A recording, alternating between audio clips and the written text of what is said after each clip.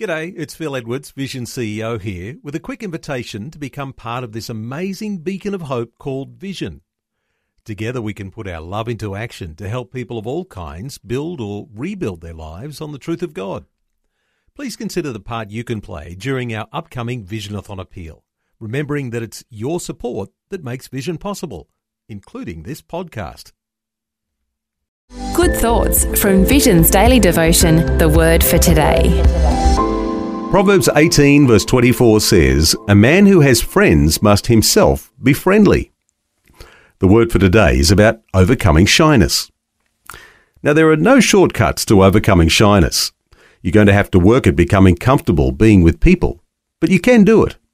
Here are some surefire strategies that'll help you make friends. First, you can't deny the fact that you're shy, but the more you keep talking about it, the more you reinforce its control over you. Proverbs 18 verses 20 and 21 says, "Wise words satisfy like a good meal. The right words bring satisfaction. The tongue can bring death or life. Those who love to talk will reap the consequences." Why own something so damaging to your goal and relationships? 2 Timothy 1 and verse 7, "God has not given us a spirit of fear, but of power and of love and of a sound mind." Fear is a spirit, and you must learn to reject it. The fact that you've named yourself shy is no reason to shy away from chances to overcome it. Avoidance just reinforces your fear.